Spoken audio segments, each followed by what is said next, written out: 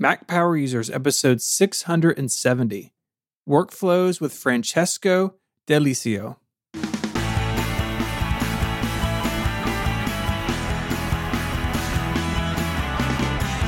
Hello and welcome back to Mac Power Users. My name is Stephen Hackett, and I'm joined as always by my friend and yours, Mr. David Sparks. How are you, David?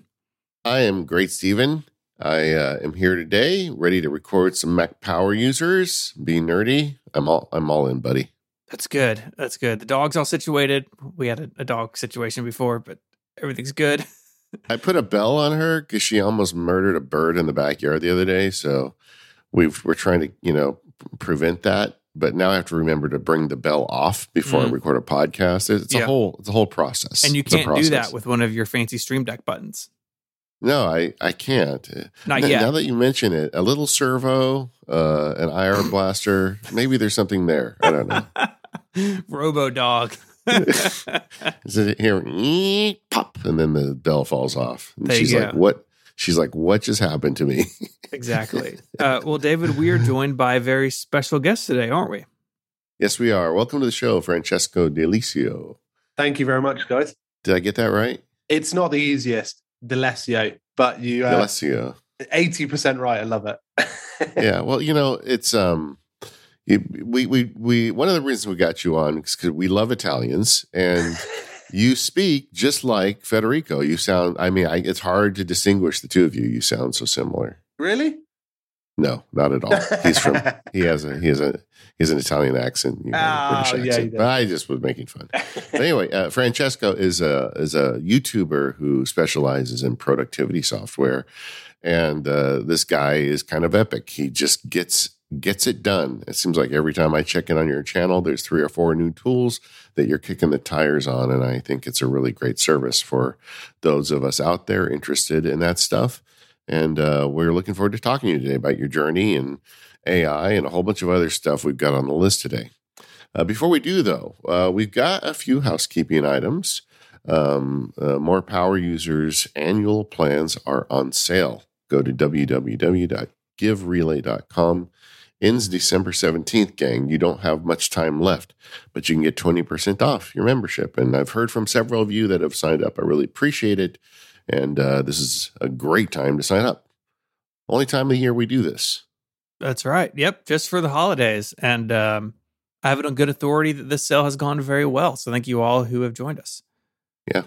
Today on More Power Users, we're going to be talking about end-of-year tech projects. Stephen and I have got a few things we're trying to wrap up before the end of the year, and we thought it'd be fun to share that with you. So when you get that More Power Users subscription, you get the ad-free version, and you get that More Power Users bonus content every week. So we'd love to have you on board. So Francesco, let's talk a little bit about you and your YouTube channel. How did you get started in this game? It's a bit of a strange one. I was always interested in like software from a young age, but I remember in school I was sort of really weirdly interested in the registration software that the teachers were using. And I just got so they would just do the register, and I'd be watching this software work and weirdly was interested in how it operated. And then that slowly sort of directed to productivity applications. And then I sort of slowly began recommending some to my friends and other teachers, and it just sort of spiraled from there. And I just kept updated with apps all the time. And that's sort of how it started. So a little bit of a weird obsession with how software works and the sort of the best tools for the best people, if that makes sense. Yeah, it does. And there are so many of them, right? I mean, one of the things that I note from your coverage is you're heavily into some of the online and web-based productivity software. And, that is an area that I've never been super comfortable with. We're going to talk about that later in the show. But you've got a bunch of stuff for that. And it just seems like every week there is a new system or a new software plan to help people stay more productive. Mm. Oh, yeah. There's it feels like the golden, but also dangerous era for productivity apps because there's so many releasing, but there's so much opportunity to switch. So and my job is I'm trying to catalog them all whilst making sure that people stick with them and stay with them. I want to try and be the sort of mattress guy, the guy that once you find the right mattress, you stick with it for like 10 years. Or it's maybe not that long. But sort of that sort of guy versus the guy that makes you swap them all the time, if that makes sense. Yeah, and definitely later when we get into it, I want to talk about PKM software and how that has turned into an explosion. That's like a whole separate thing. But you've covered a lot of those apps as well. Along the way, you became a software developer. Yeah, it's weird how like in the last sort of year and a half, we've built a team in the background and sort of made our own application. But at the same time, it was sort of like it really helped me empathize with developers and creators who made these apps that I review, because I never understood the processes behind it. And then working with two brilliant developers, I was like, oh my God, this is amazing. So it's really helped me to flesh out a bit more understanding of the market as well as, be an app. Yeah. That's interesting. Being in the space that you're covering, I'm sure gives you new perspective on some of that stuff. Yeah, definitely. Yeah. It's empathy as well. Yeah, exactly. You file a support request for something. It's like, oh, I know what this feels like. Yeah, that's it. Well, we're going to get to all that stuff in this episode. But you mentioned you've had an interest in these things for a long time. So let's talk about the tools that you're using to make all this happen. What does your Apple Gear stuff look like? I know you're a Mac user, but what does that look like? What are you driving?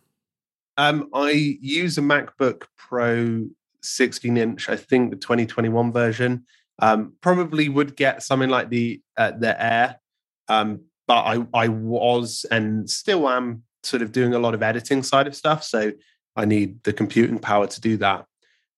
So I have an iPhone 13 Pro alongside it that obviously I use for sort of on-the-go videos. Sometimes it's a backup camera, which does work quite well. And I at home, I have a studio display, but when I'm out, I just use a coffee shop as a sort of base. So I have the MacBook. But I do a lot of stuff on the Remarkable these days, the Remarkable 2, which I never thought I would do that much with it, but I actually do a considerable amount because I try and like get myself away from these apps and productivity software all the time. And that's a good base for that. So yeah, let me interrupt there for a second. Yeah, I want to talk about this Remarkable because this is a continuing theme in my life where everybody I know is using these Remarkables. I was just talking to a nerdy friend recently, Mike Schmitz from the Focus podcast, who said he went to some conference and like half of the people there were using Remarkables throughout it. And I honestly don't get it, guys. I mean, I ordered one, I sent it back, then the MPU listeners told me that I was dumb and I should have tried it differently. So I got a second one, and then I sent that back too. And now I think I'm on a list over there where they like, I'm verboten. And then just this week, I got the Kindle Scribe. I thought I'd try that one, which is kind of like a Remarkable. It's about the same size. It comes with a pen. You can write on it. And I, as an iPad user, I honestly just don't get it. I mean, how I guess you said that one of the things you like about it is it doesn't have other apps on it. Is that the big selling point for you? Yeah, I think it's like I think people look at what the iPad does do as an attractive solution, but I sort of like what the Remarkable doesn't do that is the attractive solution. So like one of the big things I do is like coffee shops. I try and do like sessions where I go without my phone, without my sort of, maybe music in the background. And I try and like have a good old brainstorm about content, maybe about some goals I've got or whatever it is. But that headspace away from it, I really like it. And the other thing as well is that I get like in the evenings, I get like bouts of like, I don't know, like bouts of where I've got an idea and I want to sketch it up, or I've got an idea for content and I'm like, I want to start writing them out, but I don't want my wife to get cross at me. So I don't want to whip out a laptop or an iPad, because for her, when she's watching that, I've done that in the past when I've had something, and there's definitely a switch when there's a screen involved, but when it's like that, she doesn't really notice it, and I can put it away and put it back in sort of instance, and it's really nice. And because I can export that directly to my email, I know that I'm going to capture it for the morning, and that idea is captured, which is really nice. I don't know whether that helps. No, I get it. I think there is something to like that minimal kind of like, this is just a digital version of a notepad, and I get that. But just I have trust me, I have a lot of failings, but one of them is not distraction stuff on devices. I'm able to like open GoodNotes on my iPad and not look at email and other stuff. And so, and I'm such a nerd. I've set things up so when I go into a focus mode, nothing gets through. So it just doesn't really land with me. And the other thing I have to admit that really just drives me nuts with these things is when you see the emailed file to yourself, they're just so pixelated and ugly, And with me writing in GoodNotes, they have a method in GoodNotes where you can print large, but it renders small, if that makes sense. Yeah. And whereas on these devices, you really, if I try to write small, it's undecipherable. If I write big, it just doesn't land with me. That's all. I mean, I'm not judging this device. It's just not for me. And that was interesting this week. I tried a different brand and kind of had the same experience. But I think it's one of those things where like you might not be that type of gadget person for this specific use case, isn't it? Yeah, exactly. And they clearly is a market for it, because now they've got the Remarkable, which I think was kind of one of the leaders with the space. Now Kindle is in the action. The nice thing about the Kindle is that it's also a Kindle, right? So you get 300 DPI, large format, and you can read your books in that large format if that's your thing. And then there's a whole series of also Android tablets that now have e-ink screens in them. And I don't know if you've played with any of those, but then you can like run software on it. Like you can run the Android version of, Obsidian or, Evernote or the Kindle app. And so you can buy these tablets that rather than having the LCD screens we're used to, it has an e-ink display, which doesn't get you color, doesn't, but it looks really great. You can do it out in the sun, and the battery life is bananas on it. So, there's kind of an argument for that too. I am interested to see how this evolves and if there's ever one that lands with me, but so far it has not been my thing. Yeah. Yeah. See how it goes. Stephen, have you ever been curious about that stuff or? Yeah, I have, because I like the Kindle for reading. I do basically all of any reading that's not in a real book is on a Kindle for all those reasons you just mentioned, right? The distraction free, the e-ink I think is a really nice experience. But in terms of capture, I've carried a Field Notes notebook in my front left pocket for like a decade, and my needs are met with that. Now it's not something I can email myself, and I'm not marking up PDFs in a physical notebook. But for me, I just don't see a lot of room in my life for a product like this. I think they're super interesting, and I have been tempted to order one or both of them to talk about and to review. But in terms of personal usage, I just, I don't think I've got an opening right now. Yeah, I think it's as in sort of when it, like sometimes there's no opening, but it's weird because this last week I've been watching some of the World Cup games, and I've actually been seeing some of the commentators who do the halftime using it as their main device to take notes. It's really weird how it's starting to permeate into society as well. Yeah, it is definitely landing now. I mean, because you see them outside our nerd circles at this point. But it's an interesting technology. I hope people continue to work on it. But to me, I feel like, it's not really scratching an itch for me at this point. Yeah. So what about on the phone side? We talked about the Remarkable and the MacBook Pro, but what about the mobile device? I just have a standard iPhone 13 Pro. And to be honest, I don't use my phone as much as I do for any of the work stuff. I probably use it for emails and that's it. But planning and any other sort of big stuff mainly is done on the laptop, which is nice because I can sort of use my phone for leisure most of the time. So that's the setup at the moment. I was talking recently to our friend Jason Snell, who is kind of in the same boat you are. Like he uses his phone basically never for work, and even outside of work. I mean, he works at home, so like he's iPad or Mac, and the phone is really far down on the list. And I find that super interesting because for most people, the phone is the primary computer, and for some people, their only computer. And anytime I talk to somebody who kind of moves it down the list a little bit, I find that really, really interesting. Yeah, I'm not sure why, but I think there's something where I like have that association when because when I do work, I go into stupidly deep states of focus.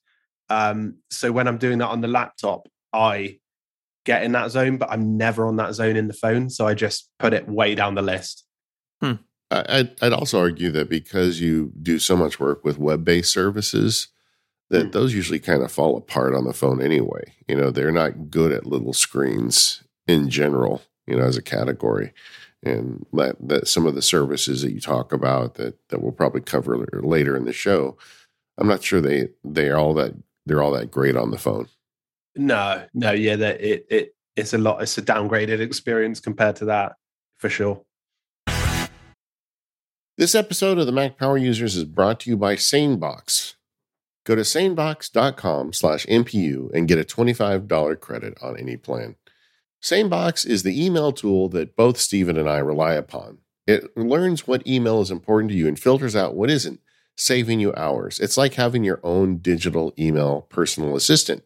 It's sorting your email for you while you sleep. You couldn't ask for more. SaneBox works with all kinds of email programs and services, so you don't have to get a special app just to get these features. You can get it in whatever app pleases you most. To start, it's great at email filtering. SaneBox looks at email coming into your inbox, and it looks at the subject line and the person it came from. And it knows how important you may treat those people based on your history. And then it sorts them for you. If it's important, it leaves them in the inbox. If it's not important, it puts it in the later folder. So when you wake up in the morning or when you do your email check, you just check the inbox first, and that gets you the most important stuff. Then later, you can look at the same later folder, and it has less important stuff that doesn't require as much of your attention. They also have features like the same black hole, which allows you to unsubscribe with one click. If you don't want to get emails from that person, you put it in the black hole, you never hear from them again. They also have snoozing, so you can defer it till the next day or the weekend or a month. It doesn't matter. You can set these snooze boxes up and just put an email there, get it off your plate until a more relevant time. It's a great way to manage email. One of my favorite features is Sane Reminders. For instance, I can blind copy an email to 1 week at sanebox.com. And if I don't get a reply in a week, SaneBox reminds me. I use this every day in my business. And it's more than just filtering. You can also have attachments for Dropbox and other cloud services get auto-filed for you. If you're using Hazel, this is a great combination. Have SaneBox put the email attachment into a special folder, and then have Hazel apply those rules, and bam, you got some automation going. There's various pricing plans starting as low as about $4 a month. They got a 14-day free trial. And if you sign up through the Mac Power Users link, that's sanebox.com/MPU, you get a $25 credit on any plan. That's the biggest credit they offer. I insisted because the MPU listeners are big subscribers. People that try it from Mac Power Users often sign up. You may too, because it's just so great. But like I said, Stephen and I use it. A lot of listeners are using it. Check it out today, sanebox.com/MPU. Email is hard. SaneBox makes it easier. So stop drowning your email. Once again, sanebox.com/MPU.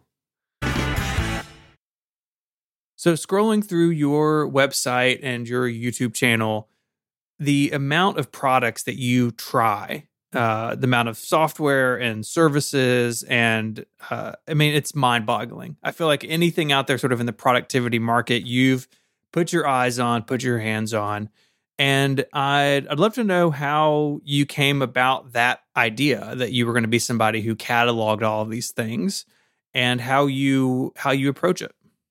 It's a weird sort of topic, obviously, productivity apps. I think when I started, there was only 2 or 3 others doing productivity app reviews on YouTube, and it was Dottotech, Steve Dotto, and I think Thomas Frank was just starting to publish not similar videos, but more service-based ones. And I sort of gap in the market, but also I was so keen on helping people to find the best one for them. And that was always the sort of goal. It's like, there are so many of these different apps out there. And to be honest, if you look at the top 5 of the different types of apps, to-do list app, calendar apps, note takers, the top 5 tend to solve 80% of the situation. But we're in a fairly lucky world, or thriving software world, where we can choose an app that maybe solves 90 to 100% of our needs in what we're trying to do. So now that sort of explosion of apps and services is available, it gives me an opportunity to better match people to them. So one of the main objectives is to cover new and emerging productivity apps, but also to enhance the skills you have with existing ones. Mm-hmm. And we just cover a lot of them at sort of the big spectrum. But to be honest, it's now coming to a point where we're going to have to sort of make this more of a publication in comparison to what it's been in the last sort of 5 years, which is just me, keeping fresh on this. So it's actually a nice sort of evolution that we're making in the next couple of weeks, at least, to being more the place you find productivity tools on. I mentioned that you said we there. Are you working with the team? I do. I work with one of my oldest friends, Steve, is our editor. And I've known him since I was like 4 years old. And that's cool. It is crazy. Yeah. He's great. And we've been sort of working the last 2 years. He edits the videos and I keep him busy. And we're only just sort of hiring a content manager more recently, because I've just sort of been doing a lot of that in terms of fielding what goes out. But it is an amazing market, but also one that shifts every 3 months. But it's sort of working out what is a shift and what is and what isn't, because if a shift comes along that's so dramatic that we need to adapt the way that we use tools. Like, for example, so 3 or 4 years ago, there was a no-code revolution, which gave us access to more flexible tools like Notion, Coda, and many more. And that was a shift that a lot of people took advantage of. But sometimes there are like these micro shifts of like smaller adaptations to the apps that we know and love. And it's working out whether to tell people whether these shifts are going to be important or whether they're not. So at the same time of managing apps and services and products and helping people choose them, one of my jobs is also to help people try and understand the market and to try to know where it's going as well, because that can also be a game changer for their productivity, especially when they're in larger organizations or they're managing freelance, etc. So 2 jobs in one. Where do you see the most, like one of the shifts we've been talking about is the evolution of notes apps and the way they've changed, turned into PKM machines, research machines. Notes have changed a lot, I feel like, in the last couple of years, and we're kind of in the midst of the shakeup that results from that. What are some of the other big shifts that you've noticed or see on the horizon? Yeah, I think PKM tools are quite a big conversation. I think there's 2 other markets that are having sort of small changes, and it's the to-do list space is heading a lot more to daily planner space, just because the way that we traditionally viewed a classic to-do list is very linear, like list-based views, sort of you add stuff, you do it, done sort of thing. Whereas now it's sort of heading towards, okay, let's hold your hand a little. What do you need to do tomorrow? How can we better smart suggest you activities to do? How can we weave in your calendar, etc.? So we're moving from to-do lists to daily planners. And in the calendar space, we're moving a lot more to sort of coordinating our time a bit better in terms of, okay, I've got 5 meetings here. Why can't I shift these around so that I have 1.5 hours of focus time and plan my meetings around that so that I get that stuff done before? So we're shifting from calendar apps to more, I guess, time centric focus apps. So we're seeing smaller shifts in those spaces as we are with the PKM space. But I think I would say the biggest shift at right now with productivity apps is this move away from micromanaging them. Over the last sort of 15 years, we've been manually administrating our productivity, and that's good. And there's a lot of benefits to it, but we're going to drastically have to drop this process that we do. And that's including planning your day. That's including organizing what's on your calendar. That's including small research-based errands that you might do. These small things, administration stuff, is going to dissipate. And we're going to have apps that organize their layout based on how you feel and how much workload you've got on. We're going to have these apps that bring smart suggestions based on things that are incoming, but also things that are going to impact the rest of your week. So it's going to be a real shift in what we actually think about productivity apps. And that sort of manual administration is going to go away. And one of those, a good example is a lot of what we do now in apps like Notion and Coda is that we spend a lot of time, whilst it's very beneficial, we spend a lot of time with flexibility. We can build whatever we want in terms of apps. We can make whatever we want, but we're going to have to shift that thinking of, why do I have to build this? Why can't this be done for me by the app? And why can't it be optimized in the right way that I need it? So I think that's going to sort of not kill productivity apps, but change the way that we think, because we won't really necessarily call them productivity apps anymore. They will be maybe just work apps, because we'll be doing work in them and not necessarily organizing work. So it's going to be an interesting shift. And that's what I see in a sort of 5-year window.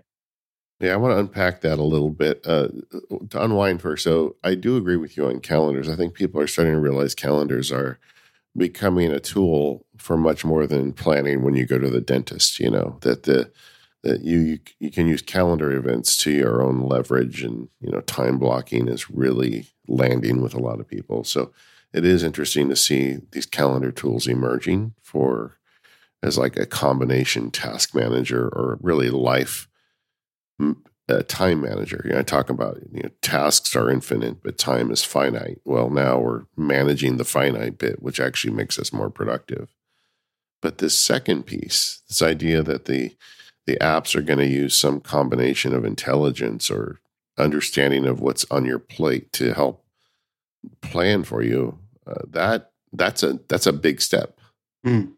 Yeah. Oh, yeah. It's going to be gradual, but I've sort of dictated it in sort of 3 processes. I think initially there'll be a sort of restructure in how we organize. So right now, when we add a note into Evernote or we add a note into Notion, and what we typically do is we're adding a note, but we're putting it in a notebook, we're putting tags on it, we're putting our own organization around it. I think that will be the first thing that starts to dissipate, is that will be done for us. And those structures and systems that won't be something we do anymore. And then I think the second will be smart suggestions. It'll start to understand how we interact with our sort of application we're using, say Todoist, start to interact that we do these sort of tasks in the afternoon, with these sort of tasks in the morning, and it will combine that with external information about maybe our health or maybe our calendar or maybe other aspects. And then it will give us smart suggestions based on that.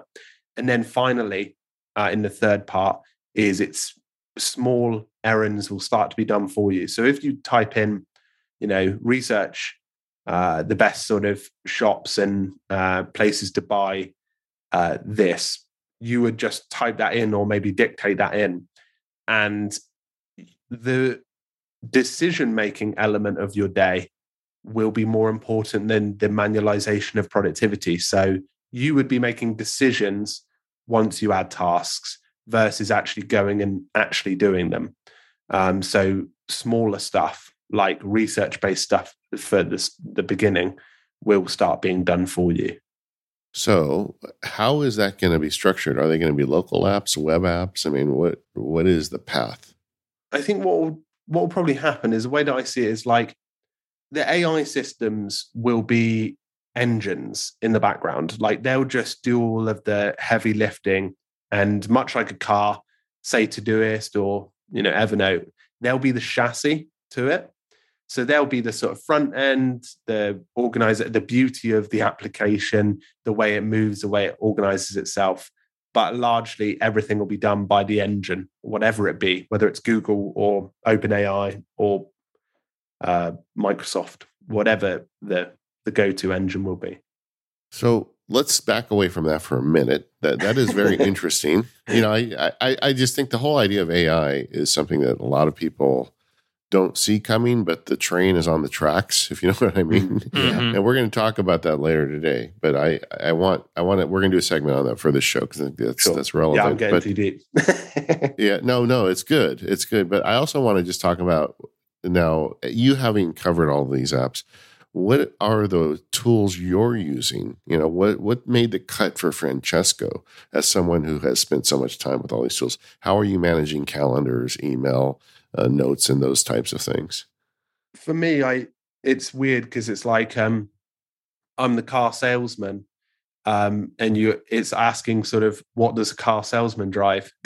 Yeah. But I would say, I just use some of the more the more common ones, but the ones that are sort of more higher end, because obviously I have the opportunity to access them, which is great.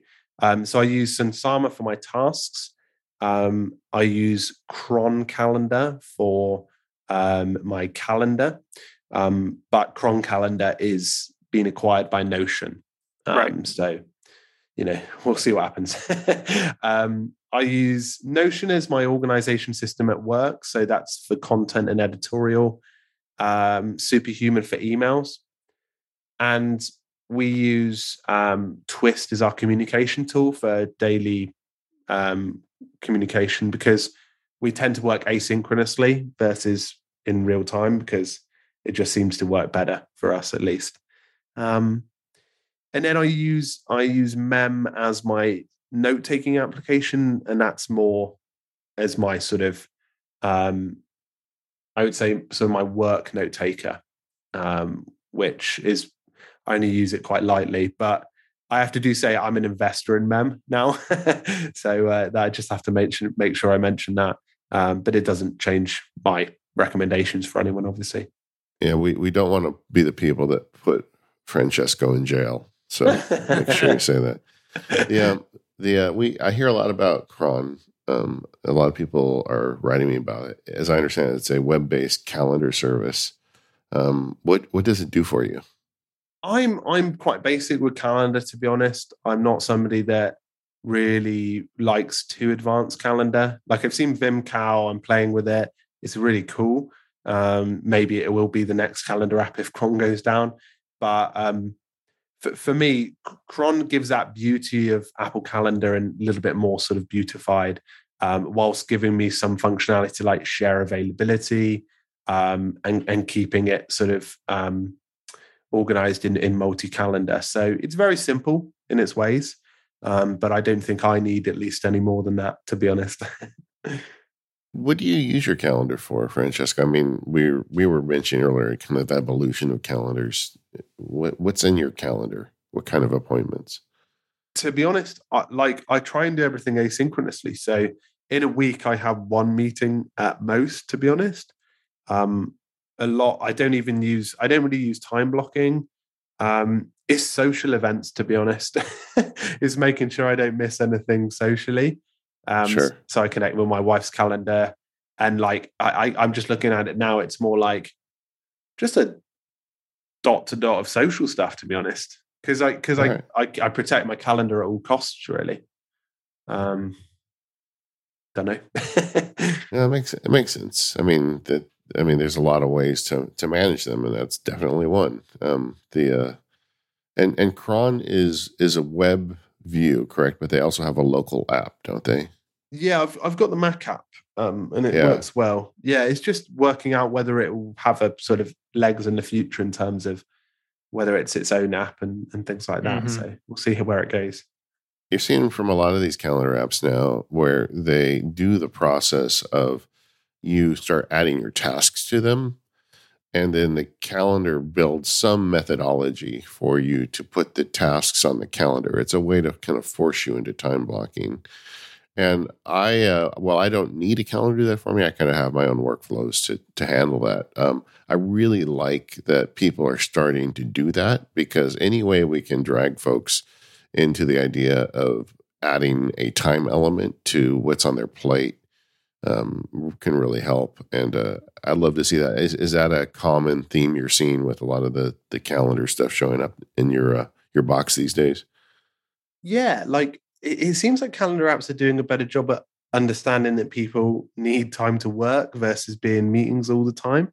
And that's so great to see, because it's like we've had this like era of just like, okay, let's have tons of meetings, and especially during the pandemic, and it's like, okay, good, let's actually orientate stuff towards our own time and protecting it. And there's some really interesting calendar apps that are doing stuff a bit differently. There's Magical and Ready, which are trying to innovate the way that the teams are doing it in terms of hooking up your notes with your calendar, which is really a lot better sort of calendar centric focus.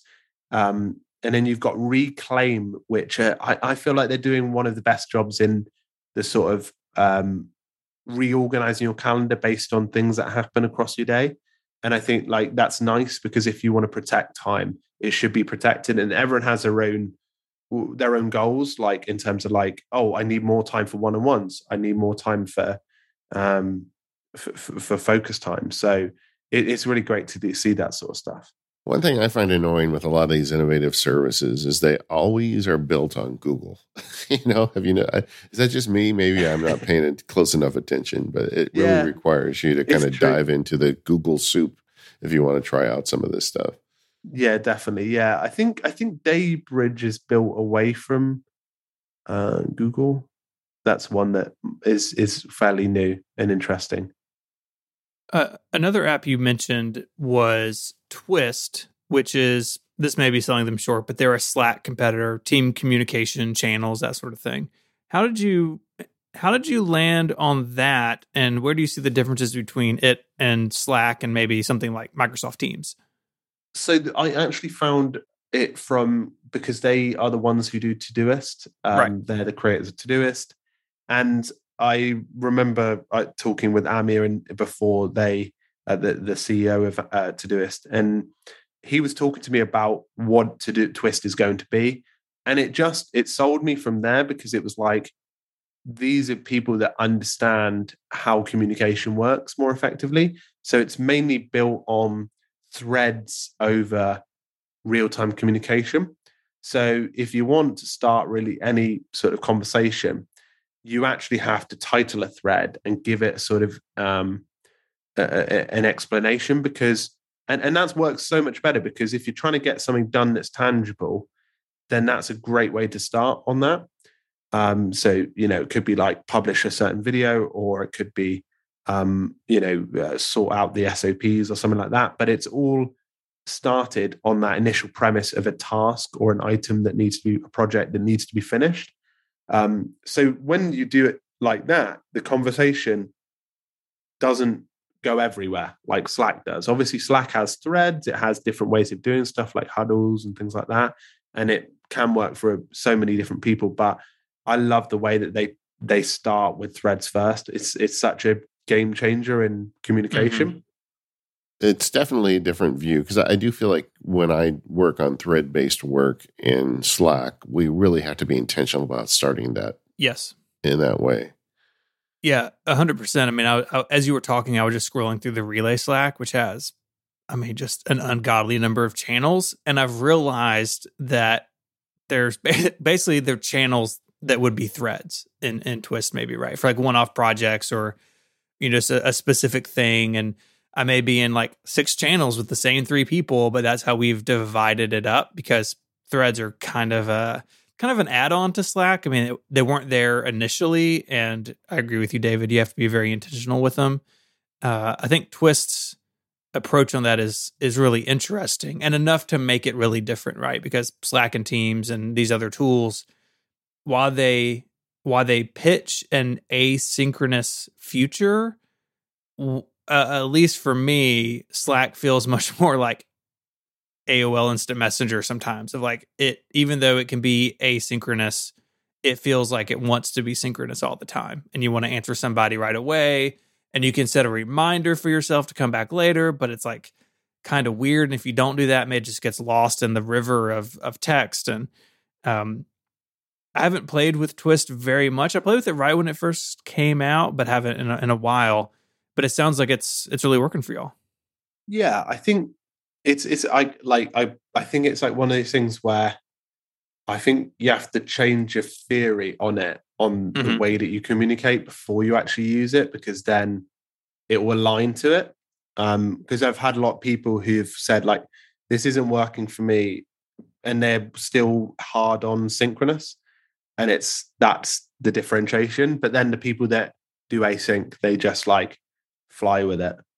You know, you've said this a few times, and I really wanted to point it out, the idea that it sounds like you have consciously chosen asynchronous communications. Like that is an underlying principle of how you work. And I like that. I like that you've thought about that, and like your team understands that synchronous communications are the exception, not the rule.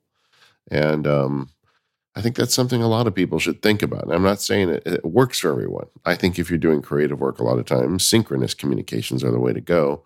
Sit around a room and talk about it, or on a Zoom call. But there's a lot of stuff that asynchronous is perfectly fine and much less of an intrusion. Yeah. It's taken a little bit of time to get used to, but we've been doing it for maybe, 2 years with a small team. And I've always done it beforehand as well.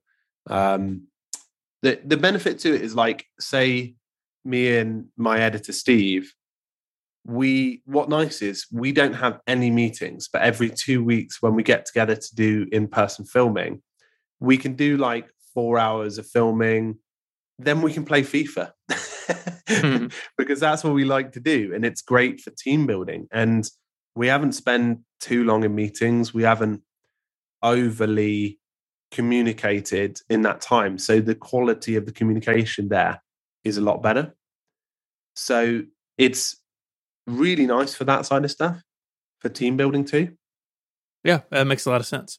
You also mentioned Mim, which is a note-taking application. Again, might be selling it short. And you did say you're an investor, so we have that out of the way. Tell us about this, because this is not something that I've come across. Yeah, it's, to be honest, it's not really got a full picture of what it is yet in terms of like a proposition. Because when you go into it and you have a look at it, you're like, is this a team note-taking app? Is this a note-taking app? I don't really get it. It's weird.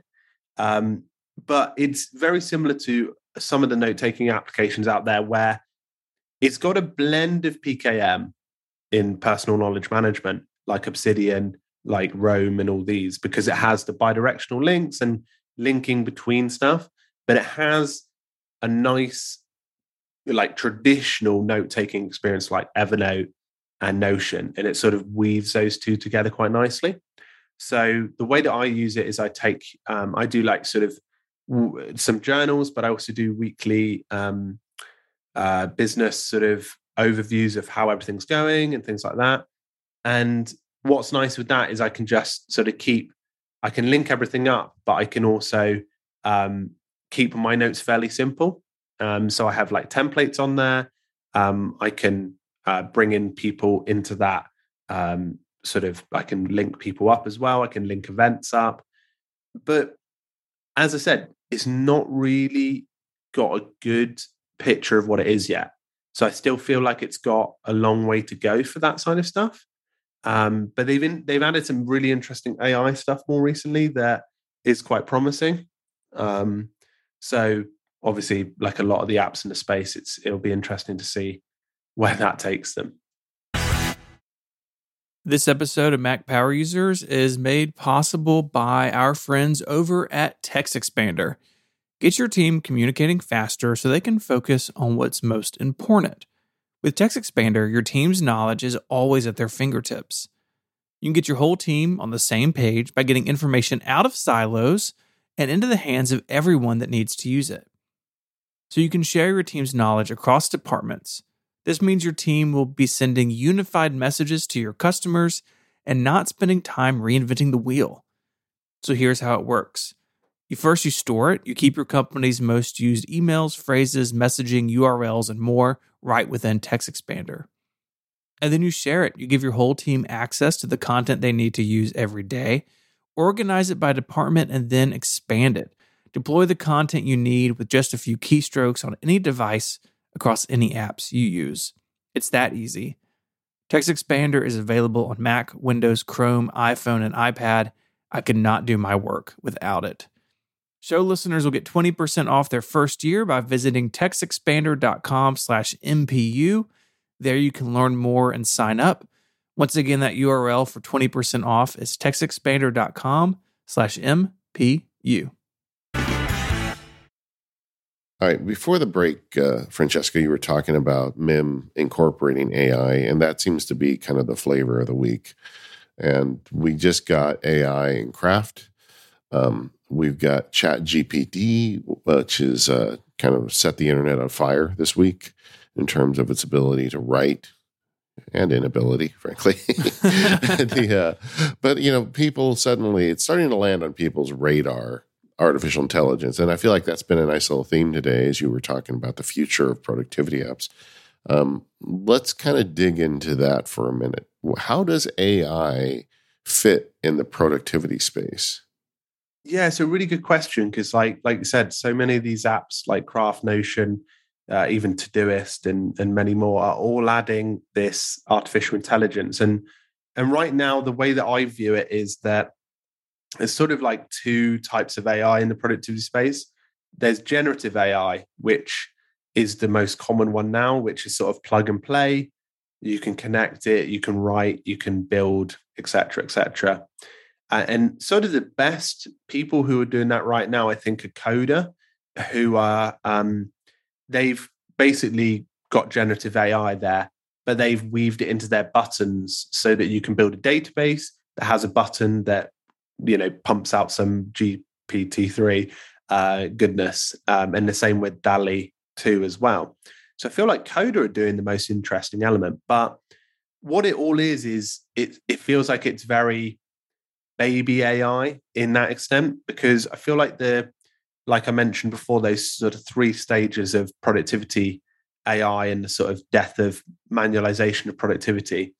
I feel like the killer AI is going to be structural AI. And what I mean by that is, so at least for the moment, the generative AI in something like Notion or Craft, it doesn't understand what's already inside your application or your experience. What it does is it can pump out stuff and maybe correlate some of the stuff that's in your account, but it doesn't know what it is structurally. So I feel like structural AI will be when the actual application understands the pillars of how you've built it and the objects that are inside it. Because once it understands that, it can make better and more informed decisions, whether that's making smart suggestions or whether that's doing smaller errands for you. But until that point, it feels very much like sort of a fit and forget sort of technology at the moment, the sort of plug and play. And I feel like the thing that's going to not kill it off, but make it, I guess, something that people will be like, okay, do I really need this? I feel like we're just sort of playing with it all now, is when we actually have to pay for it. When there becomes a feature like an AI feature where, like in Notion, in Craft, we have a limitation or there comes a pricing plan. I think that's when we really realize whether it's going to be useful to our daily sort of routine. So it's good. Generative AI is a great step forward, but when it comes to the management of your productivity app, this is all just fun and games, I think, until we get something that's really going to make sense of what's in your existing, with what all the data and knowledge that you've already got, then that's when it's going to get better. Yeah, it's like the science fiction thing of you wake up and your digital assistant says, "Oh, I answered all of your non-essential email for you. There's 3 that you should take a look at, and I've figured out that this afternoon you should spend 2 hours on production and an hour in the garden." That kind of thing, right? 100%, yeah.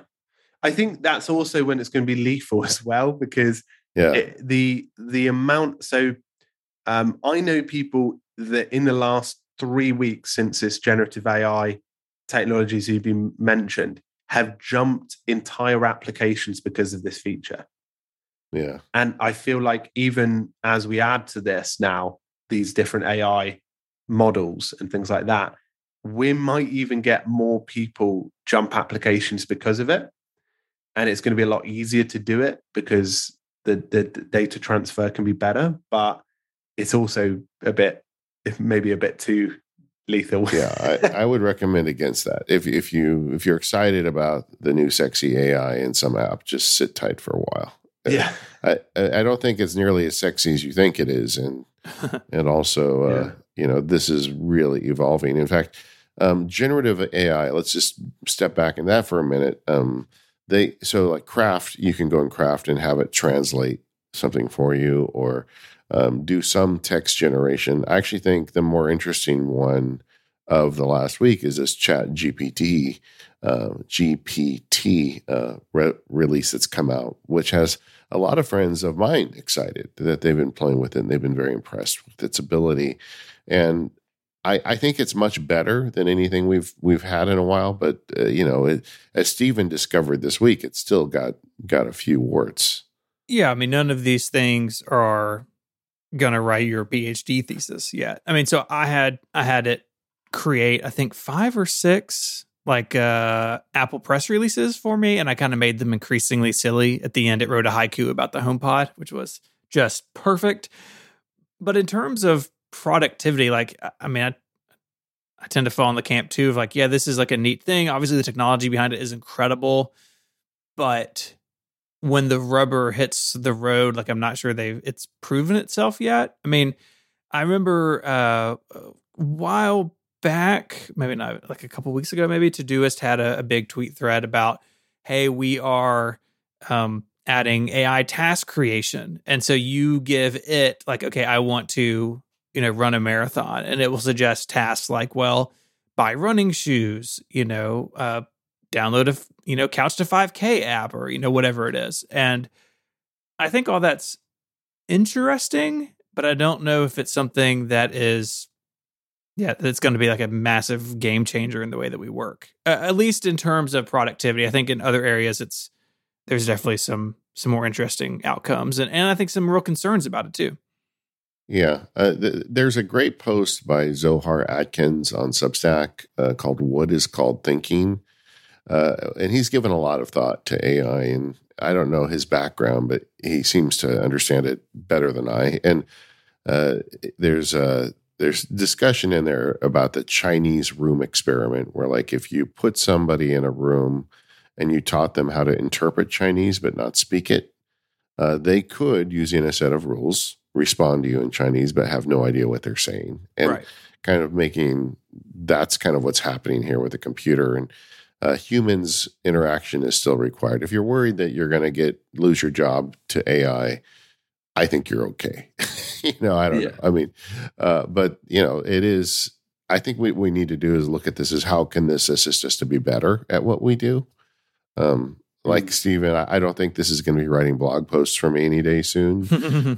But I do think that this is promising in that it can be helpful. And I think there is something to this. I think about my old job as a transactional attorney, and like having an AI generate like the first draft of a contract would be great, but I would never sign what the AI made. I would have a lawyer go through it and figure out, where the AI went off the rails. And I think that's true for a lot of professions. So, but it is interesting, and now anybody can do it if you go and sign up for this ChatGPT, and you can try it out and ask it questions and do whatnot with it. But I don't know if we're going to if we're all going to be on the street anytime soon. I've seen some of the stuff and obviously followed it, but it's not something that like I'm more worried for like Google and things like that with that side of stuff. Like it seems like scary that it can summarize better stuff than the way that Google does. But none of this worries me for the productivity space right now because it's so small. I don't know whether you know the company Catalog. I'm not familiar with it. It's like a project management application. Oh, wait, those are the ones that did the instant find of Apple keynotes, right? You can go through and search the Apple keynotes, and it jumps you straight to the video. Maybe that's a different one. I'm thinking. Yeah. These ones with a Q, Catalog with a Q. Okay. They had a release today that was pretty cool in terms of, so they shifted the AI generative AI focus between. So when you were creating your area or workspace, you prompt it based on what the company is. So, for example, you put in real estate company, and it will start using the generative AI to pick out all of the objects and elements that you would need to build that workspace, and it will build a workspace based on what it would recommend for that company and organize it for you, so you don't have to do any of the structural effort. So that again is probably the most impressive structural AI that I've seen out there, but it's still so early days. Well, I do think that AI is probably the next big thing. I mean, I think it's probably more of a thing than the metaverse. That'll probably come back to haunt me. But it feels like it's so fundamental to the way the internet can work and our computers could work that AI can really change not only the way our day is planned, but the way we do our work. And I think 10 years from now, this is going to be something that's well established in our daily lives, hopefully for the better. It's like, when I was a kid, we had movies like, Terminator, where we're like, yeah, the computers are going to become self-aware and kill us all. But now we just realize they just want to take our jobs, But I just think that this is a fascinating space, and I'm very curious to see how it affects all of us as it evolves. Francesco, do you see concerns with it where we are now? That's what I was just going to mention.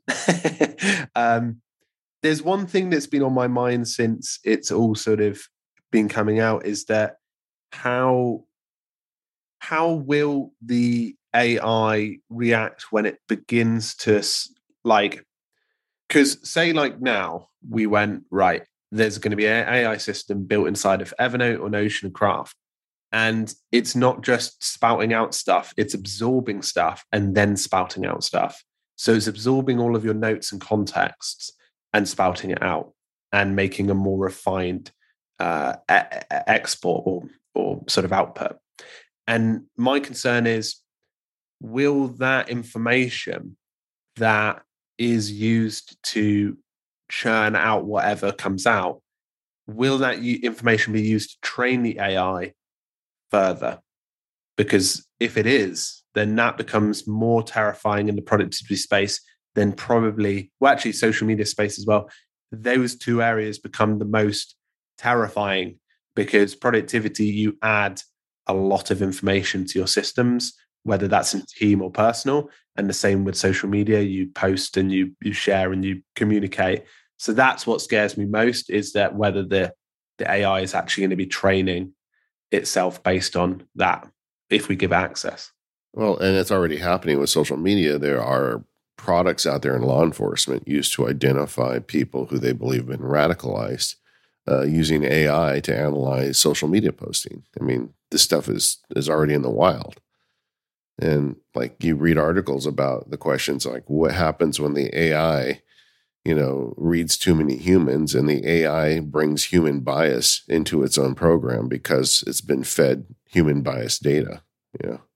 Yeah, there's been a lot of examples of that. I mean, Microsoft, Meta, and others have had sort of similar things, and the AI becomes super racist really quickly, right? Because it sucks all this stuff in, and I mean that's definitely a concern. I think there's concerns too about jobs, and I mean all sorts of things. I think that's more currently, as we're recording this in December of 2022, currently more like the visual medium side. But this is a new type of thing, and I'm sure that the things that we're wrestling with and talking about sound really familiar if you lived through like the personal computer revolution, maybe. But it's a new set of tools, and tools can bring good and bad. I think we just have to figure out where those are. Yeah, and I'm absolutely a fan of the idea of harnessing this stuff to make getting our most important work done easier, which is something all humans need right now. This episode of the Mac Power Users is brought to you by Memberful. Go to memberful.com/MPU to get best-in-class membership software for independent creators, publishers, educators, podcasters, and more. Get started now with no credit card required at memberful.com/MPU. Memberful is the easiest way to sell memberships to your audience, used by the biggest creators on the web, including Relay FM and myself. With Memberful, you can generate sustainable, recurring income while diversifying your revenue stream. You might have heard us talking about the Relay FM membership program, but what you may not know is that Memberful is the platform used for that program. The same is true for the MacSparky Labs, and they make it super easy to generate that extra revenue stream and deliver bonus content to your members. Last year, I decided to give up half my income, and I was trying to figure out a way to do it without losing my house. And the MacSparky Labs was the perfect opportunity for me, gave me the opportunity to share more, but also get a little bit of additional support from my members. And Memberful came to the rescue. I had several different things I wanted to implement. Some of the things I wanted they didn't have yet, but they added it. And Memberful made it possible for me to achieve financial independence. With Memberful, I can give my members extra bonus content every day and easily manage it. I don't have to worry about setting up credit card processing or content systems. They do all the work for me. I just have to make great stuff for my supporters. If you've got something you want to share with people, you need to check out Memberful. And maybe you're already producing content and relying on advertising or other means of income. Memberful makes it easy to diversify that income with everything you need to run a membership program, including custom branding, gift subscriptions, Apple Pay, free trials, private podcasts, and tons more, while leaving you with full control and ownership of everything that relates to your audience, your brand, and your membership. And you can now send paid email newsletters directly through Memberful without needing to connect to a third-party email provider. You can even publish your paid newsletter content to a Memberful-hosted members-only website, and there's no additional fee when signing up for Memberful's Pro or Premium plans. Plus, you'll save money compared to the other popular hosted newsletter platforms. So, if you're a content creator, Memberful can help you monetize that passion. Get started for free at memberful.com/MPU. There's no credit card required. That's memberful.com/MPU. Go there now and check it out. It could be the start of something exciting. Our thanks to Memberful for their support of the Mac Power Users and Relay FM and all of the back-end support they're giving me with the MacSparky Labs. Francesco, we talked about this earlier, but in addition to all this productivity tool exploration and reviewing that you're doing, you are also part of an application team, application called Bento. We've got the link in the show notes. It's a task manager is not the right word. Why don't you describe what Bento is to our listeners? Because it is a very different take on a very popular corner of the App Store. Yeah, it's one of those things that like it sort of came from an idea of more around focus. So what Bento does is it limits you to just 3 tasks, and much like a bento box, you have a large, medium, and small task. And you can sort of compact it into this area. And what happens there is you can start these sessions or these boxes and sort of work on it. And we found actually that it's been incredibly helpful in a few sort of areas. Those who want to sort of hyper focus on a few things for their day and in doing less and sort of focusing on higher quality things.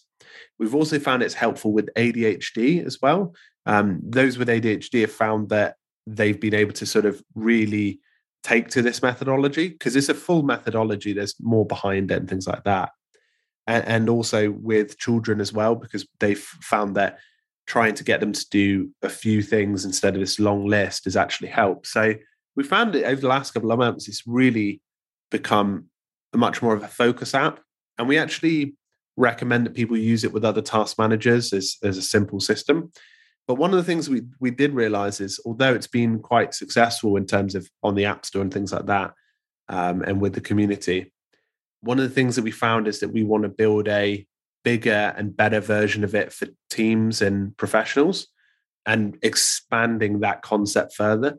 So now we're in development of another Bento application that will take the concept to the sort of next level, whilst retaining, we're actually taking more on the sort of bigger task management applications as well, which will be quite interesting. Yeah, it seems like such a difference. I mean, because the Bento that's currently shipping is a delight in its simplicity. You know, trying to take that up a notch is going to be a huge challenge, I bet. Yeah, I think we've come up with some really interesting concepts. It's like I don't envy the developer who's going to have to put this together, Carl. But at the same time, I think what we're doing there is we're sort of rethinking the entire task management space and trying to make it sort of mindful and delightful again. So I'm quite excited to see what we come out with. I can't share too much because it's so far away, but we're doing a few different things there that connect to, I'm going to say, more effective productivity, but also ones that it also links with asynchronous work for teams as well. Because one of the things that we found, at least, is that project management and task management, a lot of people don't use them at work. The sort of everyday folks, like, they don't really use these sort of applications. And it's largely because if they're introduced to a project manager at work, they tend to get overwhelmed with people assigning stuff and managing their day for them. So we found like a solution that we think will work, and combining it with the Bento methodology and 10xing it. So it should be fun, what we're building, at least. It's interesting to me because you cover some of these very complex applications, but Bento is really very simple, but well done. Oh, thank you. Yeah, I think it needed to. I think sometimes some of the ideas that like some of the productivity apps out there try to be the kitchen sink, and that's good in a lot of ways, but it's also can be something that if you can downtone it and bring it back to its basics, that's why a lot of people find the app an assistant to their to-do list app, because they can pop it open when they're just trying to really drill down on 3 things that they want to work on, and they want that quality instead of that quantity. And the app actually is a bit more mindful of their approach to it. So I'm excited for sure. You mentioned the idea of Bento is having 3 tasks, and playing with the app in preparation for this. I think there's some really interesting stuff in here. So you've got templates, and you have workflows. And can you explain how those things interact and maybe how they're different from other things on the market? So what we did differently is that it's sort of a 3-part process. So what's the most different thing about it is the methodology, because a lot of apps like To-Do is a fantastic application, for example, but you can apply methodology on top of getting things done by David Allen, but you don't actually start with a foundation, with a system of working. So that's the first thing about this app is you actually have a process to use it. So when you create a box, you choose 3 things, but what you do is you order them based on, well, for example, you can start by choosing Eat That Frog, which is a Brian Tracy concept. And from there, you can start with the large one, go to the medium, and finish with the small. So you can also embed workflows that keep your energy levels organized based on how you feel. Maybe you want to attack the big thing first or the small thing first. And then that sort of breakdown of those tasks in large, medium, small, people like that because they can, if you put all large in there, it gets a bit too intense for a lot of people. So having that breakdown helps people. And then finally, what we did is one of the things that is less common in the task management space is actually just pinpointing one app, pinpointing one task and just focusing in on it. And that's something that is totally underrated. And actually having a sort of focus mode in a productivity app is rare these days, because in our Todoist view, you can open up the window to see all the tasks, but you can see all these other tasks in the background, and there's that natural small but important anxiety that comes from seeing a really long list. So we wanted to make people feel sort of focused in those periods of time. And what's nice as well is you combine systems like the Pomodoro timer around it, and things like that that can help you calendar blocking, etc. It all sort of intertwines. So it's a very entry level productivity system, but it's also very helpful. Well, I think it looks just great. I mean, it is beautiful. I love how thoughtful it is about these things, and definitely excited to see what y'all do next with it. Thank you. Yeah, I'm excited. I'll keep you updated for sure. Yeah, please do. So we like to end these times together with our friends with some favorite apps and services that maybe we haven't gotten to touch on yet. I was wondering if you have any for us. Yeah, I think these are ones that I don't necessarily use every single day, but I want to sort of point out because they're quite handy little apps that sort of just enhance your day. I'd say the first one is Clay. This is a sort of like a LinkedIn-y sort of reminder application that, so basically they have a free plan. You connect up, Twitter, LinkedIn, and some of the other sort of integrations. And what it does is it keeps you updated with what everyone's sort of doing. But what's nice is you can set reminders to keep in contact with people. And I think it's a really nice app in particular for those who are wanting a sort of to keep in touch with people and build relationships and grow them and keep updated without the noise of LinkedIn. So I like that app. I think it's pretty cool. Next one is Everyday Habits. I think this is an independent developer, but I really like how they built their habits application. And it's very simple and it works great on web. It's really nice. Yeah, I do feel like with the habit apps that a lot of them are guilt inspiring and they need to be a little less intense, So it is good to see some other options on the habit apps. Yeah, it's a lot cleaner, this one. It feels more like a web developer, sort of like a keeping track of how many times you've uploaded code. And finally, like another one, if people were trying to enhance their Pomodoro timer or even just a timer for work, there's one called Session, which is another independent developer, and it's absolutely gorgeously built application. But what's nice about it is I think it's in their free account, but when you start timer it allows you to keep notes on that. But in the premium, they have this ridiculously high level of analytics of what you were feeling in that time and how you can, what sort of notes you made during that session as well. So it's really nice focus apps. So yeah, there are sort of 3 additional productivity apps that I wanted to shout out. It's interesting you brought up Session. I've done time tracking seriously now for a year, and I'm using Timery for that, which is different than a Pomodoro timer. But what I'm getting to is there have been times where I wish I could make a little note about what happened in a given time period, because I don't put, the only thing on my calendar is like recording and editing. I don't have tasks on my calendar. They're somewhere else. And so I find that really interesting that you can sort of notate things as you go and keep a log of that. That's an interesting combination to me. I'm already downloading it. This looks like a cool one. Yeah, because just like Steven, it's the same thing. Like I do blocks, but sometimes, it's just raw data. And I do feel like this would be something interesting. I would be looking to see if I could hook it into day one. I think that would be kind of fun to keep that kind of data in day one. But yeah, nice suggestions. This is the problem with hanging out with me, guys. You just you end up downloading an app by the time you're finished. It's the MPU way. Yeah, we asked this question of all listeners, and you hit us with 3 bangers, as my kids would say. So there we go. Yeah.